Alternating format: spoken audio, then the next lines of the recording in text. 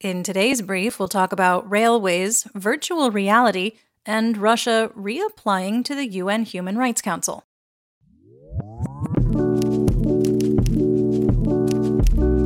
I'm Linnea, and today is Thursday, September 28th, 2023. You're listening to the Ukraine War Brief podcast, where we bring you up to speed on the war in Ukraine in about 20 minutes or less. Let's get started with the news in Ukraine from the front. The General Staff of the Armed Forces of Ukraine, or GSAFU, reported that Russian losses yesterday included 4 tanks, 12 armored combat vehicles, or ACVs, 38 artillery systems, 1 multiple launch rocket system, or MLRS, 1 anti-aircraft system, and 330 personnel. The pace of losses appears to have slowed somewhat, though the rate of destruction of Russian artillery systems remains impressively high. Ukrainian forces continue offensive operations to the east in the Bakhmut direction and to the south in the Melitopol direction. Commander of Ukrainian forces fighting in Donetsk and Zaporizhia oblasts, General Oleksandr Tarnavsky, reported last week that the AFU had breached Russian defensive lines near Verbove in central Zaporizhia Oblast. It's important to note that a breakthrough of one line of defense is not a breakthrough of all lines of defense. And while General Tarnavsky lauded the success at Verbove, he also emphasized that the true breakthrough on the southern front would be the liberation of Tokmak, roughly 25 kilometers further south, which is, in his words, quote, the minimum goal, end quote, of the counteroffensive. According to the British Ministry of Defense, or MOD, intelligence update, it's unlikely that a new Russian offensive will begin in the coming weeks due to Russia's early and piecemeal deployment of units of its new 25th Combined Arms Army to shore up the overstretched defensive lines.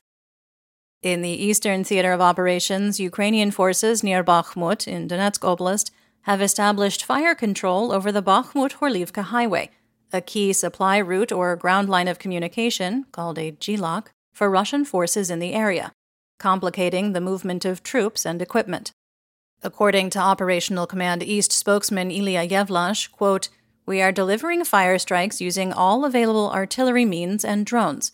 It is significantly more challenging for the enemy, he means Russia, to supply various provisions to their group in this direction and also to Bakhmut, end quote.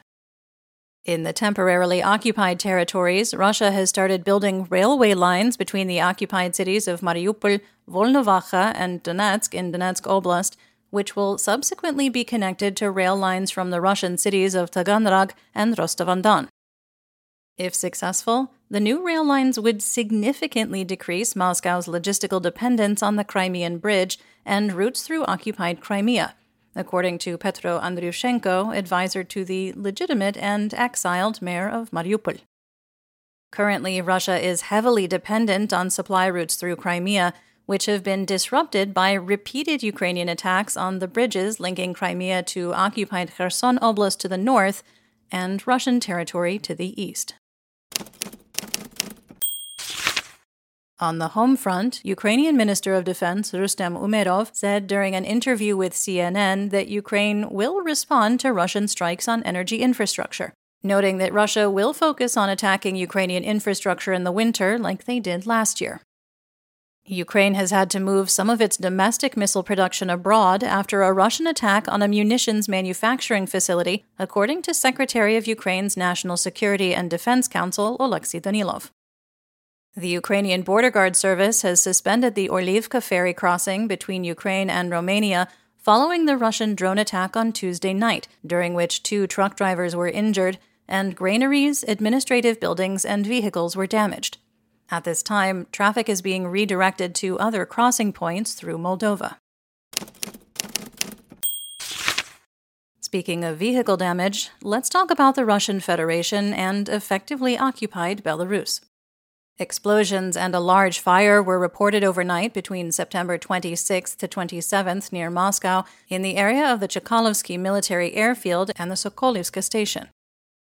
At the time of recording, there was no further information available.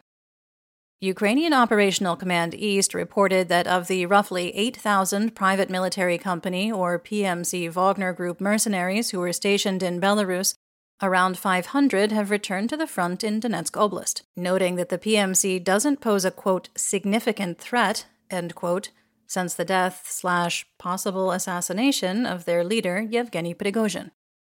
The Russian Volunteer Corps, a unit of Russian citizens fighting on the side of Ukraine, reportedly conducted another raid in the Kursk region, according to the head of Ukrainian intelligence, Lieutenant General Kirill Budanov, crossing the border and inflicting losses among Russian border guards and soldiers before returning to Ukrainian territory. Ukrainian forces also struck the Kursk region with drones, hitting the Federal Security Services, or FSB, headquarters, a military airfield, and a nearby oil depot. A trial of 24 defenders of Mariupol from the Azov Regiment began in Rostov-on-Don yesterday, with Russian authorities intent on a sentence of life imprisonment for the POWs on charges of, quote, forcible seizure of power and, quote, participation in a terrorist organization. I guess the irony of charging Ukrainians who were defending their sovereign territory from a forcible seizure of power by Russia, which has regularly engaged in acts of terror against Ukrainian civilians, is lost on the Russian authorities.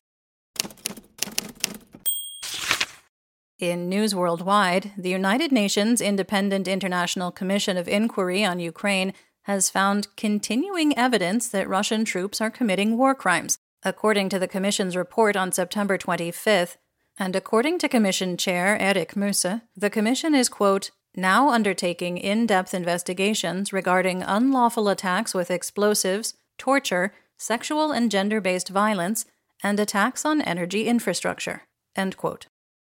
The BBC reports that, despite all that, Russia is trying to rejoin the United Nations Human Rights Council, after being expelled in April 2022 for invading Ukraine. Russian diplomats are seeking to be re-elected to the council with a position paper that reads, quote, Russia promises to find adequate solutions for human rights issues and seeks to stop the council becoming an instrument which serves the political wills of one group of countries, end quote. Which sounds totally legit. The United States State Department responded to the position paper on Tuesday, with spokesperson Matthew Miller stating, rather diplomatically, quote, I would say I think we've been pretty clear about where we stand on Russia's approach to human rights. The Secretary has been clear that we have seen Russia commit war crimes and crimes against humanity in Ukraine. We've made clear that there needs to be accountability for those crimes that they have committed, and so certainly I think representation on a body devoted to human rights is not consistent with their actions in Ukraine, end quote. Polish investigators have concluded that the projectile that landed in Przewodów, Poland last year, killing 2 people, was a stray Ukrainian anti-air missile launched to intercept a Russian strike. Ukrainian authorities had previously insisted that the missile had been launched by Russia.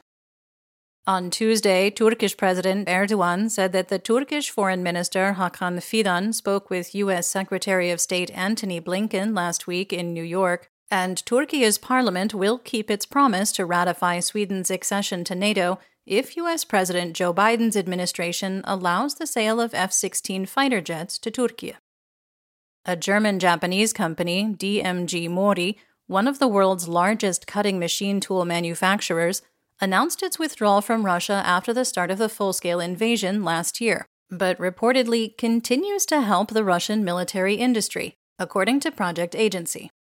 The Register of Legal Entities indicates that both of DMG Mori's Russian-based corporations continue to operate in Russia without changing ownership. The U.S. Department of Justice has begun a full-scale investigation into Credit Suisse over suspected compliance failures that allowed Russian clients to evade sanctions, according to Bloomberg. UBS Group, which acquired Credit Suisse this summer, is also suspected of possible compliance failures. Let's talk military and tech. The Lithuanian MOD announced that the country has provided maritime surveillance radar to the Ukrainian Navy. Along with the other Baltic states, Lithuania has given disproportionately to Ukraine, provided ongoing training, medical treatment, and rehabilitation to members of the Ukrainian military, and delivered significant financial aid. A group of Lithuanian and Latvian entrepreneurs recently helped to set up a bomb shelter capable of withstanding a nuclear attack in the Shevchenkivsky district of Kyiv, utilizing lightweight plywood furniture designed by Vilnius Tech University in Lithuania. Another shelter, in a school in the Borodyanka area northwest of the city, is currently in the works. Switzerland is reportedly considering a plan that would sell some of its German-made Leopard 2 tanks back to the manufacturer Rheinmetall. Switzerland has refused to allow Swiss-made weapons to go to Ukraine, which has frustrated nations like Germany, Denmark, and Spain, who were keen to re-export weapons they had purchased from Swiss manufacturers to Ukraine.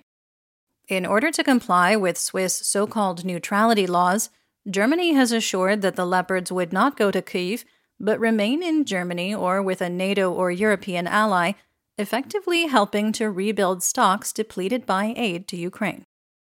According to Defense Express, tactical aviation brigades of the Ukrainian Air Force are utilizing special simulation equipment to enable pilots to learn how to operate F-16s and get familiar with the systems before they're sent to training programs in Europe or the United States. The simulator is relatively simple, utilizing a basic virtual reality setup with a computer and VR headset and a joystick, levers, and pedals for controls.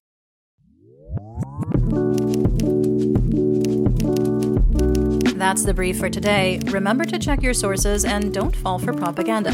Join us on YouTube and TikTok for more Ukraine content and live news reports, and please consider supporting our work on Substack. You'll find the links in the description. We'll be back tomorrow with more updates. Until then, stay safe, everyone. Do pobачення.